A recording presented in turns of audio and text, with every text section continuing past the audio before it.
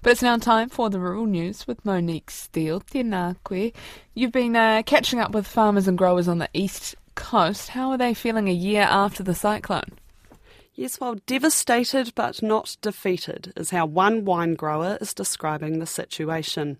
Early in the hours of February 14th last year, metres of floodwater ran through Linden Estate in the hard-hit Esk Valley. Silt covered 6 hectares of grapevines and tore through its cellar door.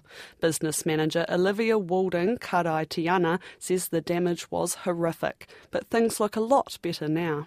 We've come a really long way since last year and very proud of our team and really excited for the year ahead. Everything's looking really positive. All of those other 6 hectares worth, we were able to dig up by hand each of the vines and we were able to save all of those. So at the moment I'm looking out to what a year ago I would have looked out and it would have just been completely covered in silt, and now I'm looking at green, luscious pinotage and syrah. So it was a very, very hard job, but we dug all of these vines out by hand and they're basically all operational again for a great 2024 harvest. She says they rebranded 27,000 bottles of wine that were damaged in the cellar to Survivor wine, the last bottle of which they sold this week. We could have quite easily gone down a different road 12 months ago, and we like to say here that we were devastated but not defeated, and I think we've huge credit to Bruce and the team here, and we're really proud to be open again and look forward to welcoming visitors and locals and have concerts out in the front, so we're back in action. Ms Walding Karaitiana says business is going well now, with lots of support from locals and international tourists stopping in this summer. Further north at Kokopuru Station near Tūtira, farmer Max Tweedy says the scars left on the land from Cyclone Gabrielle are also starting to heal. The farm was battered by the cyclone, cut off by road, the power went out, and enormous slips took out fences and water systems. Mr Tweedy says a huge amount of work has gone into restoring the pasture over the last year. Hawke's Bay is healing. The country, especially in our district, looks a lot better. You know, the tails of the slip of grass and pasture, and look, that's happened, all that's been natural, so that's better than it was anyway.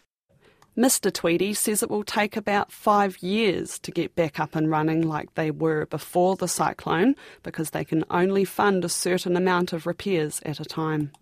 Te Tairāwhiti farmer and Federated Farmers board member Toby Williams says the recovery effort is a marathon, not a sprint. He says there's still a long journey ahead for the many farmers and growers working to stand their businesses up again. Farmers are making a start, and the way we look at it, and after the storm, it's really, we're looking at a marathon. This isn't a 100-metre sprint where you're going to be in and out and you're finished, in 5 minutes. It's going to take, for most farmers, it'll be 3 or 4 years, and for some farmers, it'll be up to a decade before they're back to where they were pre-storms. Mr Williams says if signals that interest rates will rise again eventuate, it would be detrimental for the region. It's pretty fragile, I think, talking to, it doesn't matter who we talked to, cropping guys last night, and, everyone's sort of teetering. ANZ, I think, came out last week talking about maybe potentially 2 more rate increases this year. The last thing we need is interest rates climbing higher. Interest payments for farmers and for the primary sector are crippling at the moment, especially with low pricing. So we're finding some people will probably get through towards the end of this financial year and decide that it's not worth carrying on farming and sell up, we think. Meanwhile, Horticulture New Zealand says cutting red tape would help speed up the cyclone recovery. Chief Executive Nadine Tunley says growers are extremely grateful for the renewed funding for silt removal, but cracking on with other repairs has been difficult in some cases.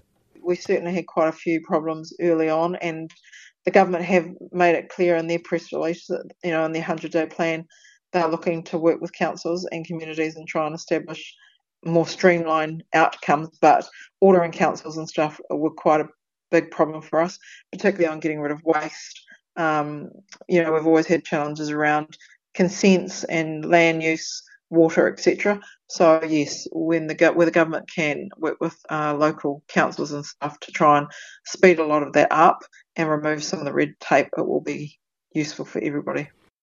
She says other actions that would help include tax relief on some of the capital investment needed to rebuild and softening Overseas Investment Office requirements to encourage more international investment.